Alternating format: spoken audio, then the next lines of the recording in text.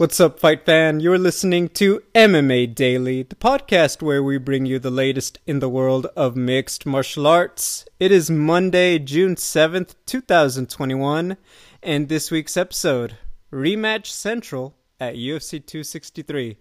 We'll be recapping the weekend in combat sports, the UFC main event between Jairzinho Rozenstruik and Augusto Sakai, of course, Sunday's festivities with Floyd Mayweather and Logan Paul, the recent announcement of Jake Paul taking on former UFC champion Tyron Woodley in boxing, and of course we'll discuss the latest in the middleweight division, Kelvin Gastelum stepping in to take on Jared Cannonier, and that little mix-up. And of course we'll cap it off by talking about this coming Saturday's pay-per-view, UFC 263, the triple header, the rematch between Israel Adesanya and Marvin Vettori, the rematch between Davidson Figueiredo and Brandon Moreno, and of course the 5-round welterweight fight between Leon Edwards and Nate Diaz.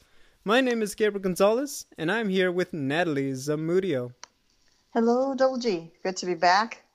Not good to be moving to a new house, but that's what I was doing for these past 2 weeks. But She happy to be told back. us she'd be back, and then last week, oh yeah, I don't care guys. about the MMA Daily I listeners. don't care. Yeah.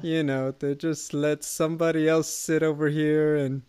No, Hey, you should have it's gotten okay. Ariel Helwani. I hear he's free now. Oh, you know what? I'm just looking forward to no competition on Mondays. Obviously, everyone knows there's two big MMA podcasts on Mondays. There's DC and course. Helwani and MMA Daily. MMA Daily. Yeah, Yep. obviously, we are right there on the same level. Obviously. Yes, Hey, clearly. where do you think he's going? NBA? What's going on? I What do you have, know? the rumors I'm hearing is he's joined the other guy who just left ESPN, Dan Le Batard. I guess they've got quite a bit of financial backing behind them, so it's just going to be more direct to consumer content, and so pretty much doesn't have the ESPN brand behind him, but Ariel's able to just go directly, produce his own thing, and of course bring in all the profit that he makes for him. So Wow. Okay. Well, what I will say is that it does suck, because when you think about ESPN MMA, they have all the UFC exclusives through Brett and obviously during fight night, so they're not going to struggle. But when you think about their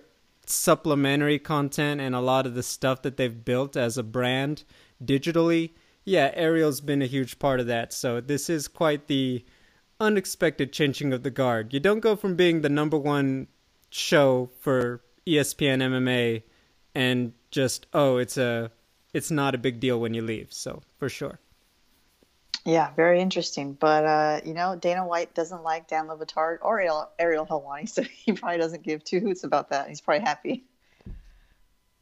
I mean, I don't want to speculate, but I would say that, you know what, at a certain point, it can't be nice knowing that, the shows are opening up and they're finding a way to say you're still not welcome. Yeah. That's all. I'll leave it at that. I'm not going to speculate, because I do respect the fact that Ariel does not throw more logs in the fire on his end. Correct. But we all know what's going on. It's kind of, they don't make a secret of it. Dana doesn't, so yeah. Indeed. Let's talk about Sunday. Let's work backwards. So, Floyd Mayweather, Logan Paul. I know you must have found that riveting television. Talk to me, Natalie. Oh, Lord. I mean, wow. First of all, Floyd Mayweather with hair and a beard. Didn't know he had that in him. Most times when you see an athlete with a shaved head, usually it's because the hair's going and they don't want to show it. So all this time I thought he was just bald. So that was surprising. He was pulling a Michael Jordan. Yeah. And so I thought, okay, is he doing that? Like, is that a gimmick? Is he trying to make us think like he's the old man, with his hair? In any case, it didn't matter. It was a fight that surprisingly went the distance, 8 rounds.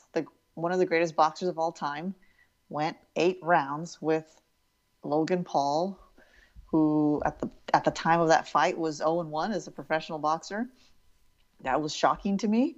And the performance of Floyd Mayweather, I think he was a little slower, of course, and even he admitted to that. I'm not 21. Okay, fine. So his reflexes weren't where they used to be. No one expected them to be the same. Logan Paul, halfway through the fight, after Floyd Mayweather started landing some really hard left hooks that would have knocked anybody else out of his own size and his own weight class, was getting really tired, sweating profusely, more than I've ever seen a boxer sweat in a fight, and just started really holding on, clinching, hugging, doing whatever he could to survive, so that I think at the end he could say, I went 8 rounds with Floyd Mayweather. So it was disappointing for me because Floyd, I would say, did his best considering the size disadvantage that he had. And his opponent, Logan Paul, was not interested or able to, and not surprisingly, not able to stay at the same pace as Floyd Mayweather, and so resorted to holding, clinching, hugging, whatever you want to call it. So that was disappointing. I gotta believe Floyd Mayweather was embarrassed a little bit. I know he made a lot of money, but he had to be a little bit embarrassed that this guy got to go the distance with him when someone like Conor McGregor couldn't do it, and lots of other people he's actually fought that were traditional, regular, good old fashioned boxers couldn't do. So maybe he takes it with a grain of salt. He says, I'm older. Logan Paul was better than I thought he would be. I don't know. Inside, don't you think he was kind of upset that he couldn't finish him and make a highlight reel for himself? What do you think? Absolutely. I think that, all of them will say this, when you're trying to get the knockout, that's when you seem to not be able to do it. The knockout happens when you're not trying, you're just kind of in your flow, and you could really just uncork one of those big shots right on the button, right? A bunch of them say that. I felt personally, and I know there was a lot of talk, it's fixed and all that, and I did say, I promise you, there's somewhere in the paperwork that says Logan Paul is not allowed to defeat Floyd Mayweather. That being said, I thought, okay, they're going to script us something. If it is scripted, they're going to script us something. Logan's going to scare him with the size, and then Floyd's going to do what Floyd does, and he's going to look like a master, and he's going to hit those perfect shots at the perfect time that stop, big bad Logan Paul out there. Instead, I felt like you saw exactly what you were going to get. You have a 30-pound advantage for Logan Paul against a guy who is never known for having heavy hands. If anything, right, he has a reputation for having rather brittle hands. He's, by his own admission, takes a lot of care because, his bones just never were that dense, Floyd Mayweather. So, what did we get? We got a Floyd who was expertly avoiding the jab, but when he got in close, he really just could not put enough punches on the button together to actually get Logan out of there. Logan, bigger, in survival mode, knows absolutely rule number 1, hands up, chin down, clinch him to slow him down, and he did exactly that. Offensively, Logan didn't have anything more besides the jab, and he would kind of throw those big punches, and yes, he had his big moment at the end of the first round. It looked good, I'll give him that. But at the end of the day, offensively, after the jab, he really didn't have much. And I think that was very apparent to anyone who's watched this a few times and has eyes that work. So, was I surprised? A little bit, because I almost wish they had scripted it, because I think it would have led to something more entertaining.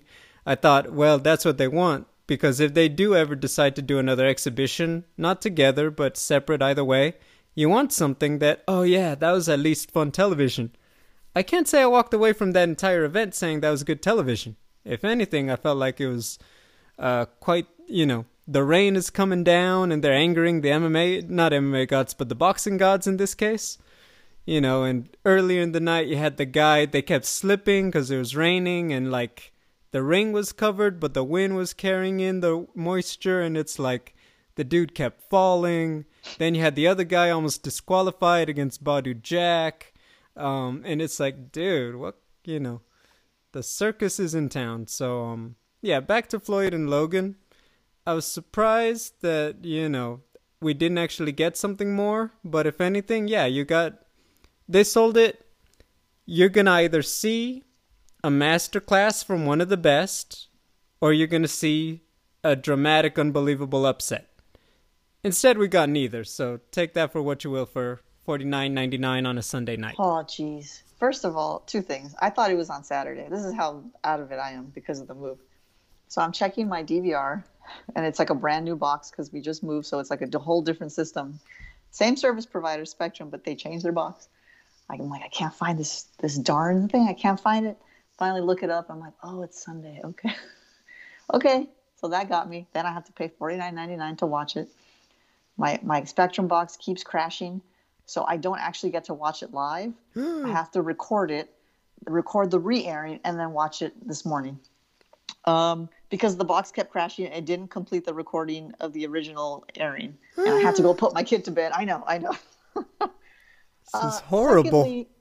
Secondly, you know what really pisses me off, man, is that Logan Paul let me finish my thought, and then I'll get back to something else. For the rest of his life is going to be saying, I went 8 rounds with Floyd Mayweather, like he did something. And I don't know, man, did he do something great, or was it just Floyd was older, and is it just really a series of circumstances that led to Logan Paul being able to go 8 rounds, but it doesn't really mean anything, right? Like, it just pisses me off, and it's got to piss off Floyd Mayweather.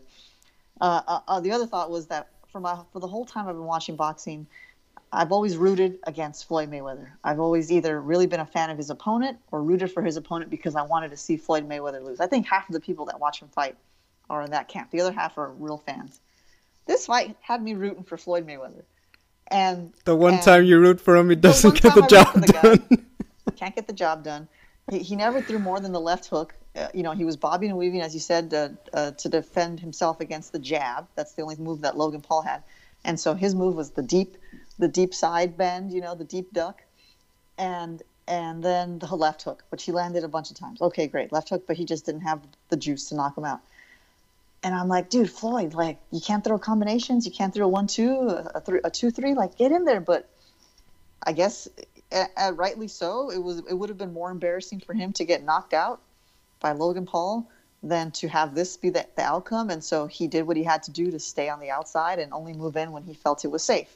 And that resulted in a fight that was rather uneventful. And it is what it is. I mean, you say the circus is in town. This is like the third circus with the Paul brothers involved. I mean, how many circuses have they brought to our town already? I don't think they're going away. So, ready. I mean, we will be back to talk about Jake and Tyron. I want to acknowledge that. What I would say is that, so yeah, you said third circus. There's been a price of admission each time. You couldn't just walk up to the big top. My question is, after this one, what do you feel is just the general interest level in paying to see a Jake Paul versus Tyron, or, just any other type of these kinds of exhibition fights? Let's even take the Paul brothers out of it. Let's say another influencer, another athlete from another sport. What do you think it is? Because I think that's the biggest thing, is that, are we still at a point where you're getting people to pay hard-earned money? Like, is the heat coming down finally? Yeah, we're simmering here. But, you say take them out of the equation. Okay, fine. And I'm trying to think then who else could generate as much interest as they have thus far? Oscar De La Hoya. And Oscar I know he doesn't count because he was a real boxer, but let's go with that one. Okay, yeah. Oscar De La Hoya, people would pay a lot of money to watch fight anybody. If he continues to go with this, I'm going to fight an MMA fighter thing, I think that lowers the interest. Again, I'm the sucker who's always going to pay for these things, but it was way more interesting to me when I thought, as he said, he was going to fight the best boxer he could. And then we find out he's going after Eddie Alvarez and George St. Pierre. Okay. So yes, there's still interest in Oscar De La Hoya. If there's another athlete in a world outside of combat sports, the interest, no matter how big of a star they are, the interest goes way down. Unless freaking LeBron James or like Tom Brady. You know what I mean? It's got to be like the top of another sport for the interest to go up as high as it has done with Floyd Mayweather fighting Logan Paul.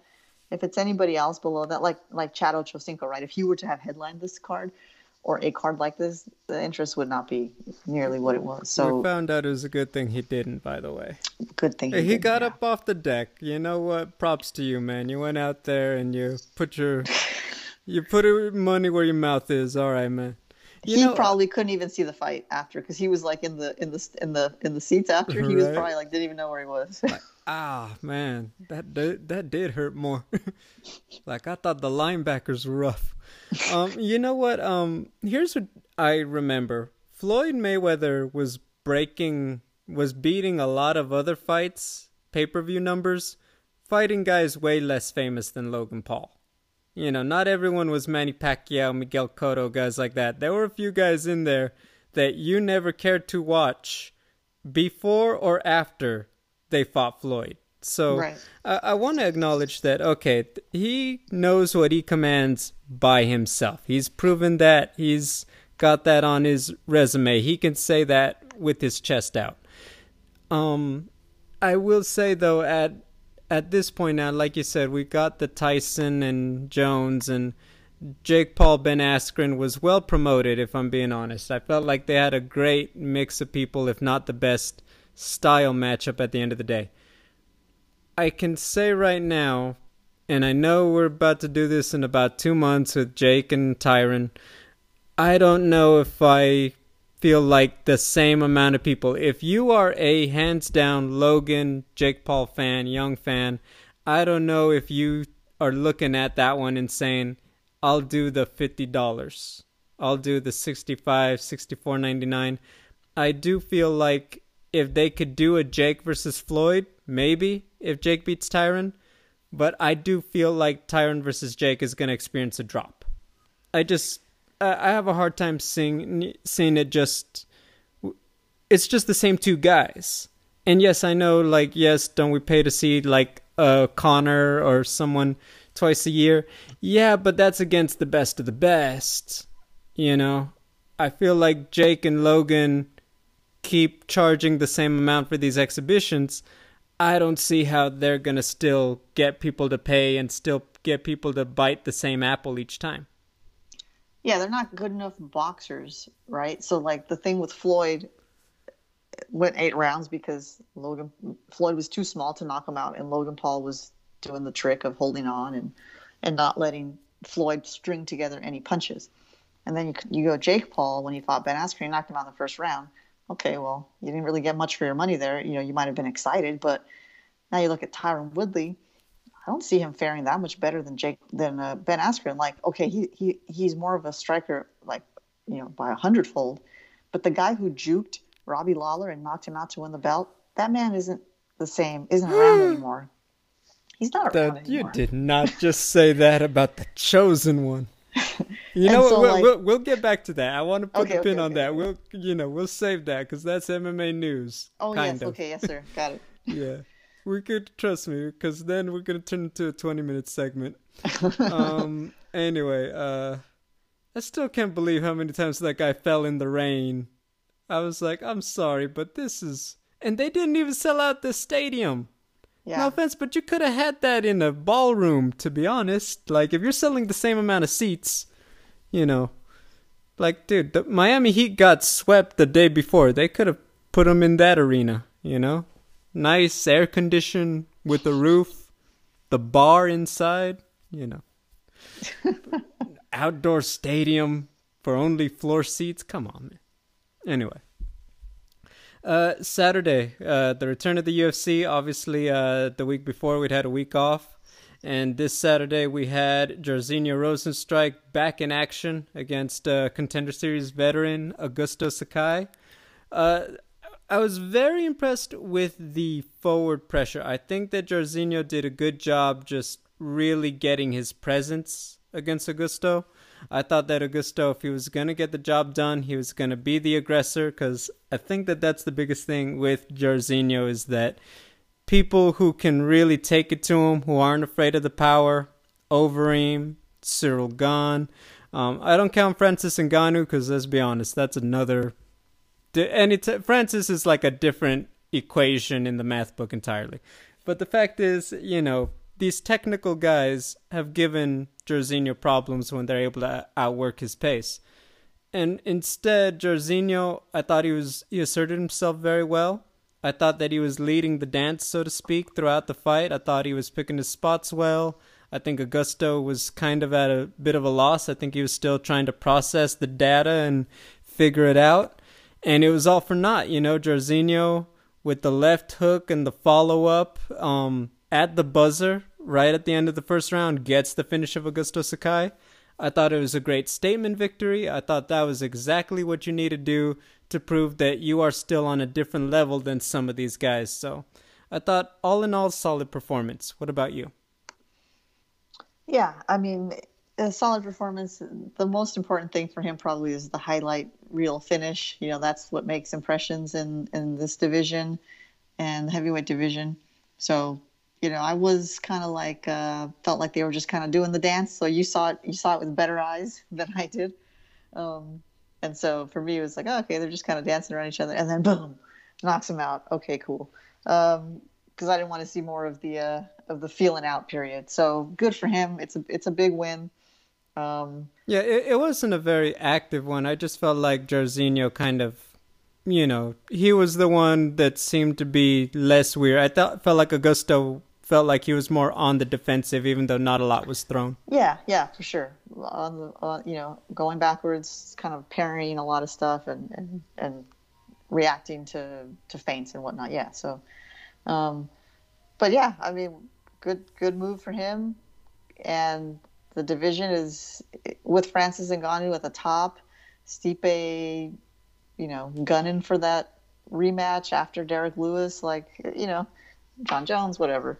I don't know if that'll ever come to pass. That's a topic for another conversation. But yeah, Rozenstruik's looking better for sure. A lot of people threw out Curtis Blades for Rozenstruik next. I actually like that. I think that they've, at least Curtis, he's fought pretty much everybody else ahead of him. I feel like anybody else would be a step back. I think that like you said, with Stipe out there, I mean, I think it's safe to take Stipe off the board for the rest of 2021. Maybe late 2021, but I know, as we look to the summer and fall, he's got a new daughter coming in, so congratulations. So I just see him taking a good amount of time off. He's been through 2 wars, took on DC, got stopped pretty good by Ngannou. I definitely see him taking time off.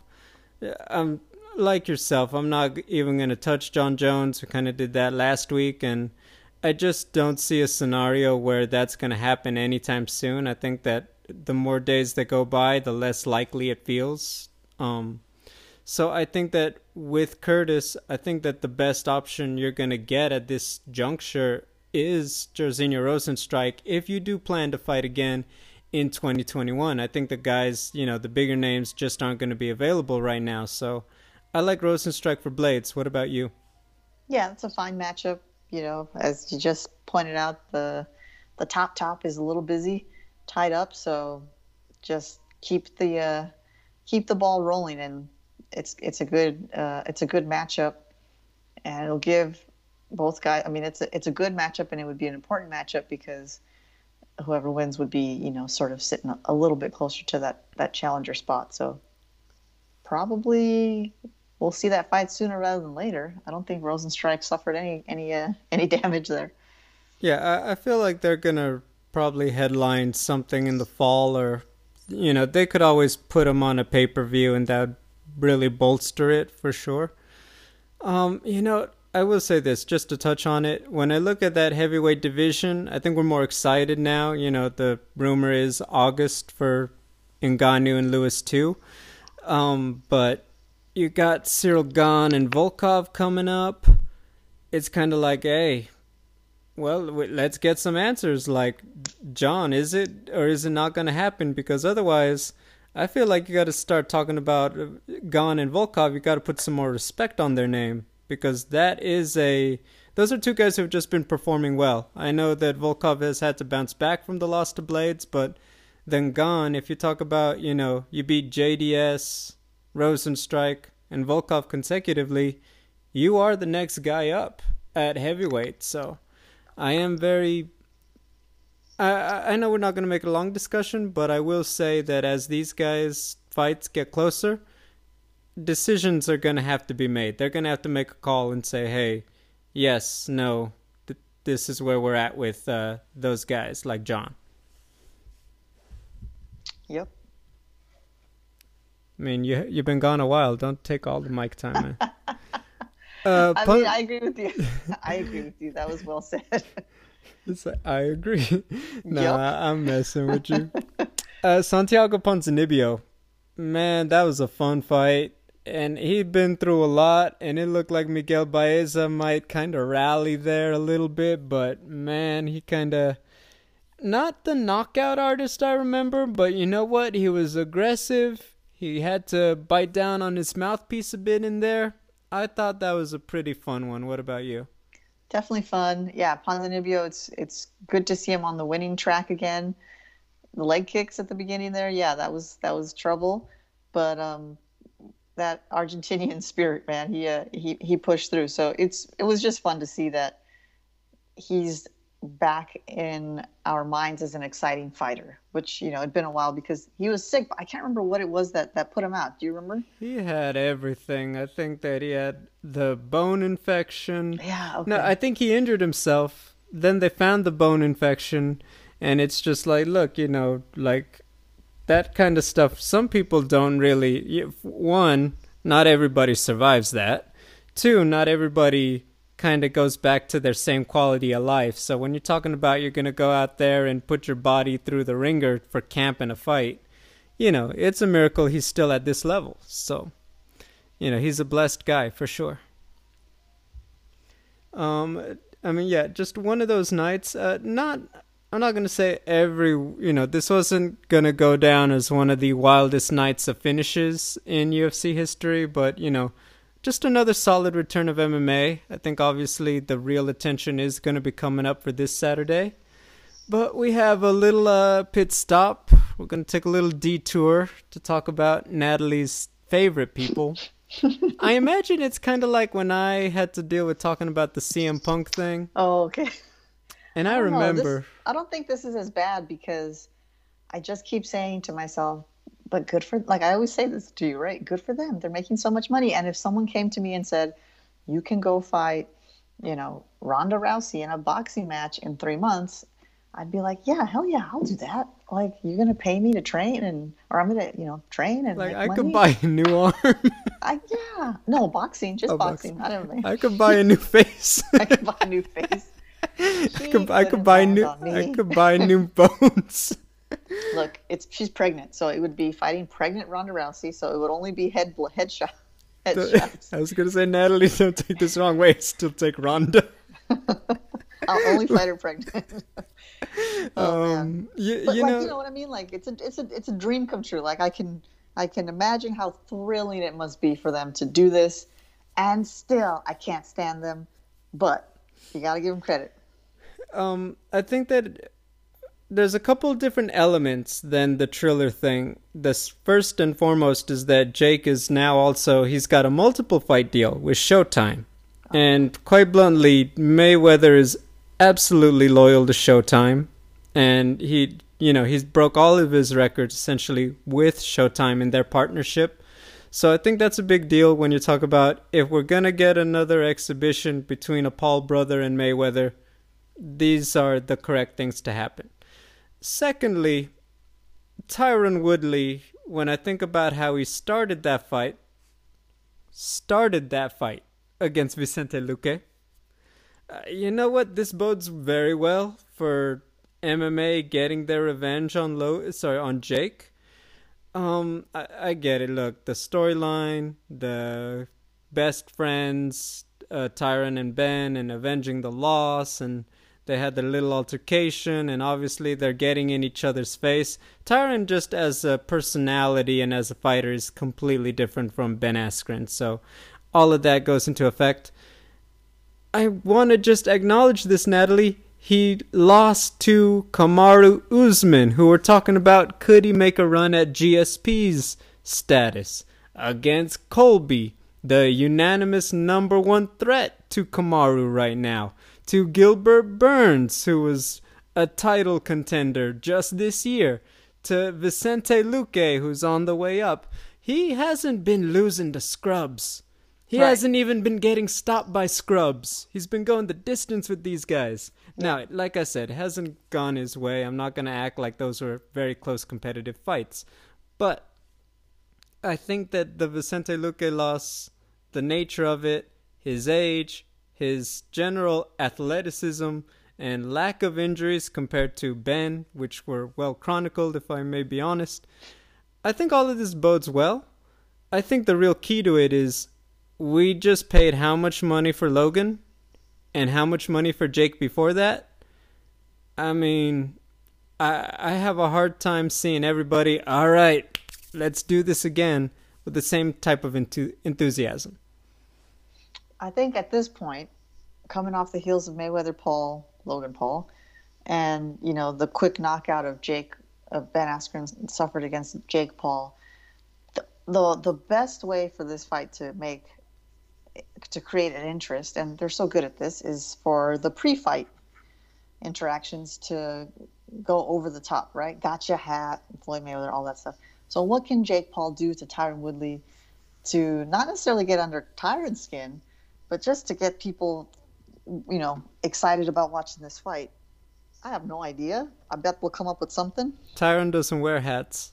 Tyron doesn't wear hats, so, I mean, does he wear chains? Does he wear earrings? You don't want to pull out an earring. You know what? Can I be honest with you? Yeah. Yeah, as you said this.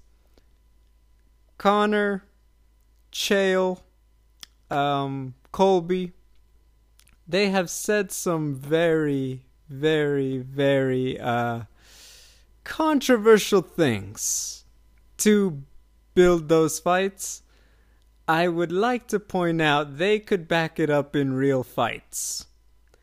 I would strongly advise Jake Paul to stay in his lane in the trash talk. He is very good at being a problem child and annoying, like the way any young person of his age can annoy an older person. You should not go out there and look at the things Conor and Colby have said to sell a fight. It will not end well, Jake. So my thing is, I don't know if he could actually get more annoying without becoming controversial. And that scares me because I don't want him to try it. I mean, controversy will sell also, but if he approaches cancel controversy, okay, then we're going backwards. We're sliding backwards, and the dollars, the cash register is going backwards.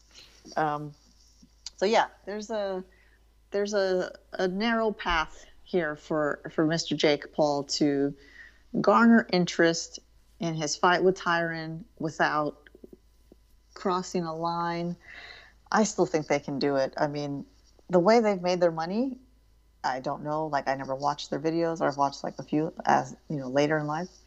But like the fact that they could make so much money doing that stuff and then get these opportunities, I think their star is still climbing. I think the wallet is going to be getting bigger for these guys, so I'm not too concerned. The number's going to dip, but it's still going to be probably making more money than a lot of UFC pay-per-views. I hope they get invited to a bunch of boxing and MMA between now and then, because I think that's the best way to sell it. Because I think that the fight's not going to be sold on the interest now. I think it's going to be sold on the conflict. I think Tyron's resume speaks for itself way ahead of way ahead of Ben. But I think that's the easiest way to sell it. And I hear you with their videos.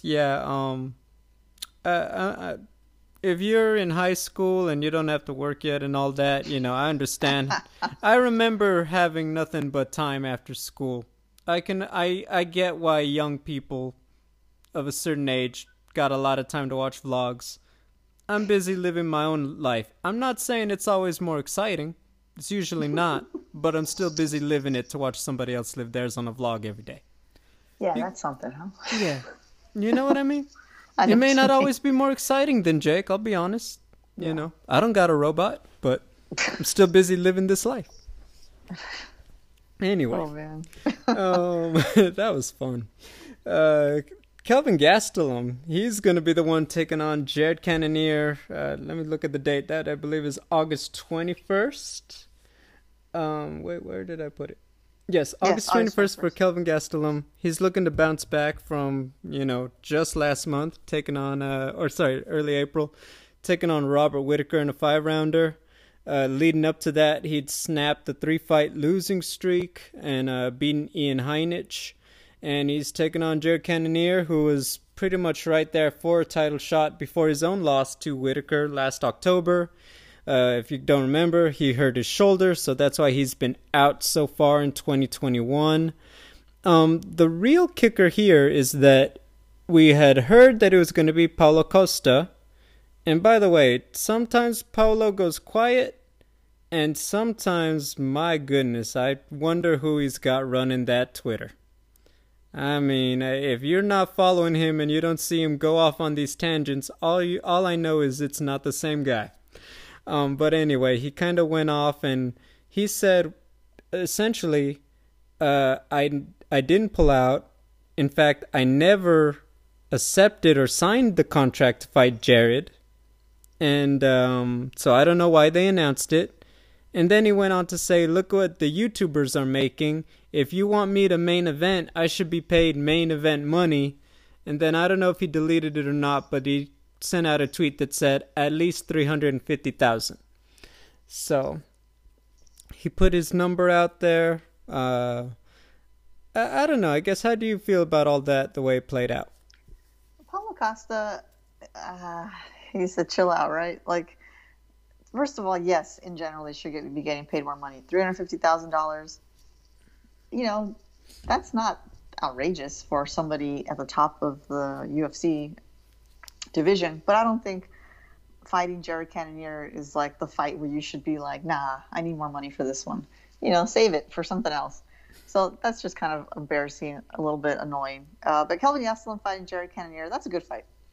I worry that Gastelum is maybe on the down slope of things in his career. I always say this, and I think he never quite recovered from that, like mentally recovered from the Robert Whittaker fight that never happened originally for the belt, and then he went to war with Adesanya, and that didn't go his way, and like we just haven't seen him be the same guy since. It's almost like he's just fighting because that's what he knows, and that's what he thinks he has to keep doing, and he thinks he has to keep wanting the belt. But I don't know if he really does. And so in any case, I think this is going to be a Jared Cannonier, a moment for him to shine. And, we'll break it down, obviously, come August, but that's just how I see it for right now. Yeah, I think stylistically they're a little interesting. The wrestling obviously is always there for Kelvin. He's not always lights out with it, which I think that's the real X factor when you talk about, can you get down just a straight up slugger like Jared, because if you're standing with him for too long, we've seen what he can do. But yeah, certainly I think that he's just, I don't know if he's at the level to still keep getting these top contenders, like you said. But look, once again, he's certainly still a very competitive fighter. He's certainly no pushover for anybody. And so it's just quite an interesting spot for him. I think he's gotten very lucky. He's gotten 2 back-to-back step-ups, call-ups with Costa coming out. And then with Costa, he's playing a very, very dangerous game. Because I get it. You are getting a lot of attention. You just got knocked out. Okay, big fight. The interest is down. Well, now you're talking about you drank too much wine before the fight. Now you're ridiculous. Now you're doing this on Twitter. Paulo Costa, if you don't come out and whoop some ass in your next one, this backfires. So I think he's playing a very dangerous game. I think it's working right now because it's keeping him relevant when he hasn't fought in, now it's going to be close to over half a year. But once again, if he doesn't come out and win after that, really he just comes out of this looking very bad. So I think that's my thing about Costa, is that whatever he's up to, I hope he's training and closing up all those holes in his game, because the middleweight division at the top still has some very competitive, very talented guys. But yeah, looking forward to that. They're moving around a lot. I heard the rumors that the other card in August they were moving for the Darren Till card because they want to still try to put it in London. In which case they'd move the September pay-per-view because they would be on the same date. A lot of stuff going on. They haven't announced it. They've kept it pretty quiet, but that's what I'm hearing. So August is going to shape up to be very interesting. July is obviously very loaded. We talked about that last week because you got obviously Conor. You got the Tyson Fury Deontay Wilder 3. Paige Van Zant's going to be bare knuckle fighting Rachel Ostovich. So, and then you're supposed to pay for Tyron Woodley and Jake Paul. My goodness. And that goes back to my original conversation is that it's all at this stage in the game. Yes, I know that people get their fights not always the way that the companies would like, but the fact is that's how we judge success, right? You get people to part with their hard-earned money. That's how, like, hey, that's what gets them to say, yes, we'll pay so-and-so this many dollars or that many dollars. And I think that works in a lot of ways. I think that when you have matchups that people honestly can't miss, and I mean that very simply, it is a can't-miss fight. What happens is that you have people willing to pay because, those other methods aren't always foolproof. Things go down, things don't work, so that's what I think it comes down to is can they really keep promoting these at a level that gets people to be that loyal with their wallet? And coming up on August, we're going to get a good gauge of just how loyal people were with their money. Because there's a lot of pay-per-views. A lot of people are putting a lot of pay-per-views. I mean, you saw that Cash App thing. I was thinking how many people are saying, hey, if anyone wants to Cash App me for this fight, my handle is this. Some people did it. I'm sure. Before we take a pit stop at get to our destination at the UFC, Bellator 260 Douglas Lima taking on Yaroslav Amosov. You know what? That one, don't sleep on it. I mean, okay. Amosov, 26-0, taking on Lima. Wow. Great wrestler. I think the fact that he didn't get to be in the Grand Prix, he got injured and he was always going to be an alternate against Lorenz Larkin, but he could have his breakout night on Friday. I think that this isn't a gimme fight for Lima by any means. I know people don't know the guy, so that's why obviously it's easy to go with Douglas, but don't sleep on this one. I did want to take a pit stop on that one. Did you have anything to add for Bellator? No, that's duly noted. I'm gonna check this out now without with a little more awareness, I'll say. I mean, so this coming Saturday, the big one, rematch Central, UFC 263. Let's start from the bottom up, and we'll go into it with the triple header. Nate Diaz coming off a roughly 2-year layoff. Last time we saw him was fighting for the BMF belt against Jorge Masvidal in 2019. Hasn't been back since then. This fight is once again at 170. Taking on Leon Edwards. 8-fight win streak. Was supposed to fight Hamzat in February, or was it February or March? One of those. Yeah. I believe March. It was March. Hamzat pulled out. They gave him Bilal Muhammad short notice. Looked great. Poked Bilal in the eye. The fight was a no contest. Now, he waited. It was supposed to be last month. Finally, they're going to fight this Saturday.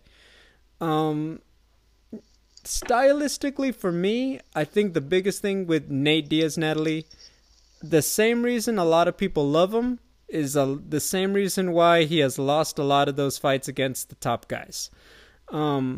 He's great with his boxing. He's great with his jiu-jitsu. He's obviously very tall. He's obviously very durable and tough. I think, though, his eagerness to want to put on a show and get into those exchanges is really where he runs into that trouble, because when you have a more multifaceted guy, Benson Henderson, Rafael Dos Anjos, like Leon Edwards tends to be, he runs into a lot of those problems because, quite bluntly, he's come into the gunfight and he only brought his 2 pistols, and you got a guy with a whole armory ready to use it a lot of the time. I think that that's really the key, is that if he can't put that pressure on Leon, he's going to be taking a lot of kicks, a lot of elbows, could be grappled a little bit, a lot of stuff going down. Yeah, absolutely right. And kicks for sure, right? Leg kicks, especially with that big, long boxing, like wide stance that Nate Diaz likes to fight in. It's just right for the picking. We saw Conor McGregor do it most recently. So as excited as I am to see freaking Nate Diaz back, and you can say, yeah, he's a little bit old reliable. Like, he's going to be there. He's going to want to scrap. Or if you get him on the ground, he's going to want to finish you, roll around, beat you up. Like, he just wants to beat you up like you're his kid brother. And that's what's great about him. And you pointed out, of course, that's where he also suffers some of his losses, because that's just how he likes to fight, man. And if you start trying to do other tricky stuff, he'll kind of just keep doing his thing. So Leon Edwards, more bag of tricks. And we'll see how he handles Nate Diaz. Like, there's a lot of pressure on Leon too. Long time to come back. Finally comes back. Belal Muhammad. The fight doesn't go the way either one wanted. And now you finally get to fight Nate Diaz after the delay. Nate Diaz is a huge mega star, right? How long has it been since Leon Edwards has fought, let alone fought in front of what I expect to be? This is going to be a full crowd, right, in Arizona? Yes. Yeah, they're sold out. So, okay, yeah. So full capacity crowd. Nate Diaz is coming out.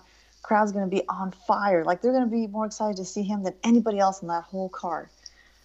So that's a lot for Leon Edwards to sort of quickly process in his head. So will that play a part in anything? We'll see. I'm curious, though, because it could. But ultimately, is Leon probably the more diverse fighter? Yes. But is Nate Diaz the more exciting personality and fighter? Yeah, for sure. So this for me is the one I'm most excited about of the three we're gonna we're getting into right now. How about for you? Is this third out of three for you, or is it ranked higher as far as anticipation? You know what, I think that it comes down to the dance partner. And I'm also a big basketball fan, and so when people talk about, Mr. Fundamentals with Leon, the fundamentals for MMA is the fact that it is mixing all the martial arts, and he just puts a lot more fruits into the smoothie, man.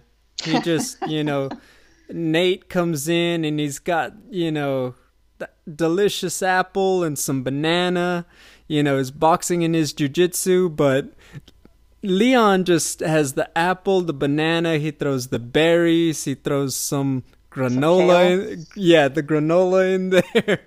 And I think that's really the key. And so I would love to tell you that they're just going to throw down and scrap, and they will for a little bit. But I think when I see Leon, the way he brought out all his weapons against Belal, it's hard for me to say he's going to play into the game of Nate. If he's finds himself getting out physicaled, which I don't think he will, by the way, against Nate, he's just going to go to the grappling or go to something else, use his wrestling. But I just don't see it being a fun one for that reason. Is I don't think Leon is going to be enticed into the Nate Diaz style of fight. Now, I think the one thing, obviously there's an X factor on Nate in the layoff, but Leon, you change the opponent. Remember, they bounced this fight back a month because they were ready to go, and about 2 weeks out, a week out, they lose this fight for the Houston card. At what point does all that finally catch up to Leon with burnout? I don't know. But I don't think it's going to be this Saturday night, I'll tell you that right now. And so, I'll go there. Leon Edwards, I'm going to go third round TKO. It's a 5-rounder, but it's still not going to go the distance. Wow, TKO of Nate Diaz. Okay. He's not going to be Leon. He's going to be Rocky. Like against Clubber Lang, Rocky. Gotcha. I actually was thinking third round too for Nate Diaz. I think he's going to be able to submit him. Ooh. They're going to get into some slapping fight, scenario over there. End up on the ground because Leon Edwards is probably going to take Nate Diaz down, and Nate Diaz is going to throw up his rubber guard or I don't know what, and I think he's going to be able to submit him. Round 3, Nate Diaz by submission. Do you want to call the submission? No. Come on now. All right, fair enough, fair enough. I mean, just say it. Triangle, rear naked choke. Just All of the pick one. submissions. He's gonna do all of them. I No. picture a triangle choke, but I don't. Okay. I don't know what's gonna happen. I can see him rear naked, similar to Connor. Just touch him Yeah. up a little bit and get him, but okay. Natalie doesn't want to commit. I'm afraid. She'll get married, she'll have a kid, but she won't pick a submission. Anyway, Actually, just picked a submission. it's all good. Write this down. I know you have your book somewhere, but yes. Right, write this down. let's go to the co-main event with the flyweights. Davison Figueiredo against Brandon Moreno. They went 5 exciting rounds in December. I think one of the big things to remember is that there was the point deduction for Figueiredo. No judge, point deduction or otherwise, gave the fight to Brandon. Essentially, I believe it ended in a draw. Right. But with the point, no judge would have given it to Brandon either way. So you have a very fun fight. I think it comes at a time when there's a lot of turnover going on at flyweight, and you're wondering what's going to happen next with it. They also fought on 2 weeks' notice last time. They only had 2 weeks to prepare for each other. Remember, they came off the 2 wins on the pay-per-view before. I think stylistically, one of the big things about this one is, can Brandon Moreno be more effective with his defense against Figueiredo? Because I think that was the big thing, is that even though he got outstruck, I felt like he avoided a lot of the more devastating shots against a powerful guy that we know Davison to be. And then for Davison, I felt like he started to get tired a little bit. I know he complained about the food poisoning. I think that could possibly be an out. But I think at the end of the day, it's that, hey, with more time to study him, with more time to prepare with your team, do you feel like you got a better read on the kind of offense that you're going to be in there with Brandon? I think all of that is a big question. And that leaves me to just toss it to you. What do you think about the fight? It's very exciting because we finally find someone in Brandon Moreno who can keep up with Davison Figueiredo. Not only keep up, but make it to the end, survive, and look good doing it, and get people excited about a rematch. We think about who Davison fought to get to that point where he fought Brandon the last time. Blitzing through Benavidez twice. Oh, geez, I can't remember the name of the other gentleman he fought in between, I think. But he beat him too. Alex Perez. Yes, thank you. And it was just like, this guy's he's just a monster. He's the most powerful, the fastest at this division we've seen in so long. So Brandon Moreno, scrappy young Brandon Moreno comes in and he's like, representing Tijuana and like gives him a good fight. Now, of course, there was the point deduction and Brandon would not have won the fight otherwise, or achieved a draw and then earned this rematch. But yeah, I'm excited. Who's learned more from the first fight, right? Who's going to come in and say like, okay, I got this figured out. I have a real game plan that can work. Brandon Moreno definitely will have an effective game plan. I think Davison Figueiredo is going to do like kind of what he did to Benavidez the second time around, which is like, I'm already done fighting this guy. I don't want to give him any more time. So I'm just going to finish this as quickly and brutally as I can. I think that's going to be Figueiredo's game plan, is to just go in there and blitz Brandon like he could not do the first time. I expect just a lot more violence from Figueiredo. And for that reason, he's my pick. I'm actually going to go second round TKO. For Figueiredo, you see? There we go. Okay, I want to make sure I caught that correctly. All right, yeah, Figueiredo, Brandon, I don't think gets quite the credit for just how good he's been. I mean, I've seen this dude stop guys in combat jiu-jitsu with palm strikes. Mm-hmm. I think he's a very underrated grappler. I think what it's going to come down to, I think when you think about the dangerous weapons, they just seem to lean toward Figueiredo. He can grapple too, maybe not, tit for tat on the level of Brandon, but he's very competent. And then on the feet, he just is easily one of the tallest, longest, most powerful flyweights we've seen in a long time. Look, he was It was a long fight. I don't I don't think he was as fresh as a daisy, but I do think that he had a pretty good pace going down the stretch against Brandon the last time. I think all of that just really starts to favor him. I don't think that Brandon's going to go away quietly, but I'm with you there. I think that it's going to come down to the talent of Figueiredo. I think he's proven his toughness in the last fight. I think he's proven the level he could be at. I think just he's a dangerous dude, so I'm with you there. I'm going to go Davison. You know what? Knockout for the win. Second round. Oh, KO. Yeah. Okay. I think head kick. No, punch. Okay. Punch. KO, He's gonna punch him. Yep. Got it. Okay. There we go. All right. The piece de resistance, the main event for the middleweight championship. Marvin Vettori gets the nod. So remember, how did we get here? Adesanya lost when he moved up against Blachowicz in March. UFC was trying to stack the June pay-per-view. They asked Adesanya to compete.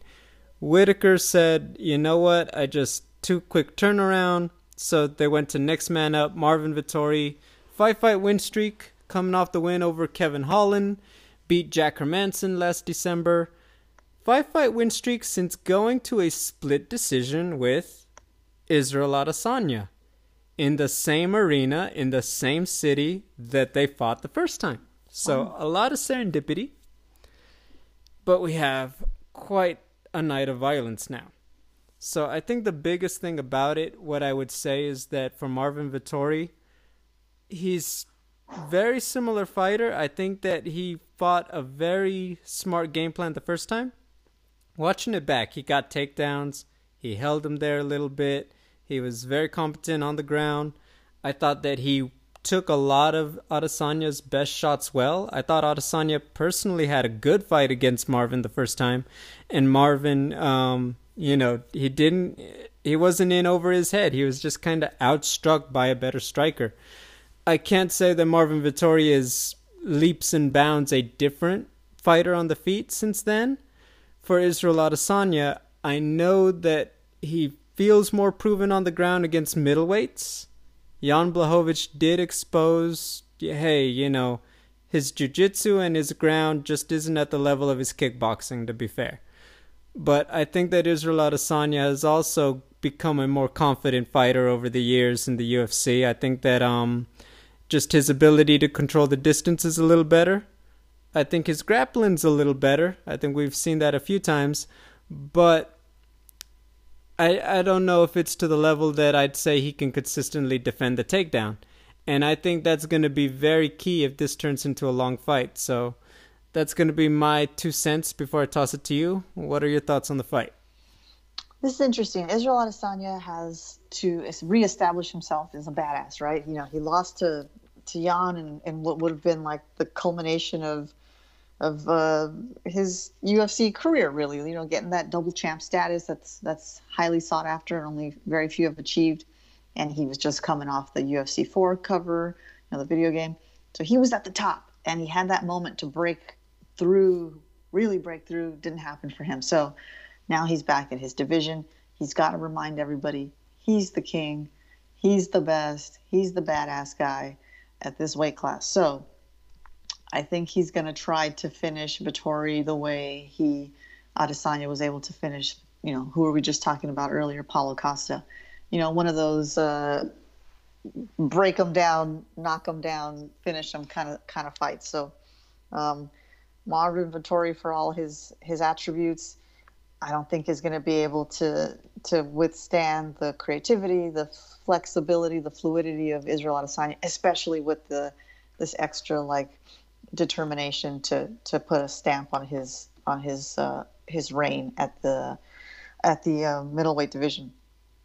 So thinking about Marvin Vettori and how he fought against Kevin Holland, after that fight we talked about it, and I think we agreed, but I know I certainly felt like that was not enough of a performance to get you that title shot. Now, of course, because Robert Whitaker turned it down, and we understand why with the quarantine and all that he has to do to go back to his home because of COVID. Marvin Vettori was just like, well, he was the runner-up, right? And so he got it by default.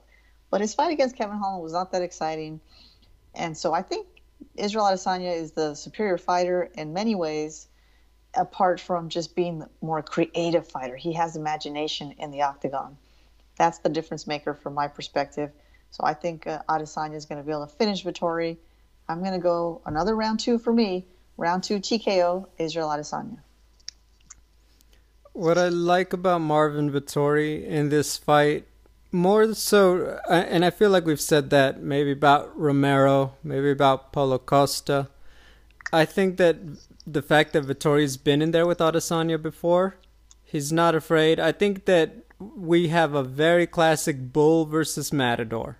And Marvin Vettori, big, powerful, plays the part of the bull. Just as dangerous as any of them. You don't want to stand in front of him. You don't want to think you could just bang with him and you're going to come out of it. You don't want to just stay still and have him take you off of your feet. He's got a lot of weapons that you just have to respect. What I will say is that I do believe that Israel Adesanya has a lot of the tools, and he's with the team, and he has the approach that I don't think he goes into the rematch that he won feeling like it's the same kind of fight. I do think that he personally sees this as a fight that he can outperform the last time he fought Vettori, and I think that's very dangerous. I think that a lot of stuff like talked about, his creativity, his ability to maintain the distance, all of that's going to come into effect. And every time I break this down in my head, I see a first round knockout finish for Mr. Israel Adesanya. Ooh, I like that. I see a head kick in his future. Kabang. Oh, head kick knockout. You know what? A left head kick. I don't think it's going to be a right. I think it's going to be the lead left, fakes with the hand, switch, bang. That's what I see for Adesanya in this one. Bro, if you get that, if that comes to pass, I'm going to give you a high five through the Skype machine next week. We'll make it a Zoom call. Yeah. No, I think that it could be a very competitive fight. I just think that it really comes down to the improvements of Vettori, because I think that if Adesanya lives up to the level we saw against Costa, even against Blachowicz, he's a handful. And I think that his ability to maintain the distance is really the key, and that's where Vettori's got to steal the fight. He's got to get in his face, and he's got to make him feel that presence the way he didn't enough the first time. So that's what's going to be the real key to this fight for him. Yeah, this makes me think of the DC heavyweight era when he fought Derek Lewis, when he fought Volkan Ozdemir, and this is what I think of Israel Adesanya as fighting Marvin Vettori. Like, after DC fought Ozdemir, he said, "Hey guys, there are levels to this game. Like, come on." You know what I mean? Like, you guys actually thought Ozdemir was going to have a chance with me. I kind of feel that way right now with Israel Adesanya against Marvin Vettori. Like, Israel is just another level, right? He's next level, and so I think that's why we're both predicting these quick finishes. I think he's the right guy at the right time at middleweight. I mean, we're talking about maybe Darren Till back up there, the return of Brunson, the return of Luke Rockhold. I shouldn't say return of Brunson. He hasn't gone too far. It's just been a minute, okay? But, he's just such a... Look, in terms of MMA talents and personalities, he's one of the best that we've had in a minute, so I think there's a lot of reason to be excited when he fights. And I will say that if we didn't have Nate Diaz, I think that there would be so much more attention on Izzy and his storylines going into this thing. For sure, yeah. Yeah. I mean, that's it. I mean, this is a very packed week because we have UFC, we have Bellator, we have Clarissa Shields making her PFL debut. Ooh. That's going to get a lot of attention. Invicta, one-night tournament, find the next atomweight contender. That's going to be that's a very busy night. So a lot of MMA this week to make up for being on a bit of a vacation, bit of spring break these last 2 weeks. So that's going to be good. And then next week we will be talking about UFC Vegas 29. Korean Zombie comes back, one of the most exciting fighters on the roster, to take on Dynamite Dan Ige. That's going to be a fun one. And yeah, Natalie, anything before we sign off? No, man, this was a nice return to the mic, and looking forward to talking about how UFC 263 all shakes out next week. Hey, same here. So guys, thank you once again for listening. Have a good one, and until then, enjoy the fights.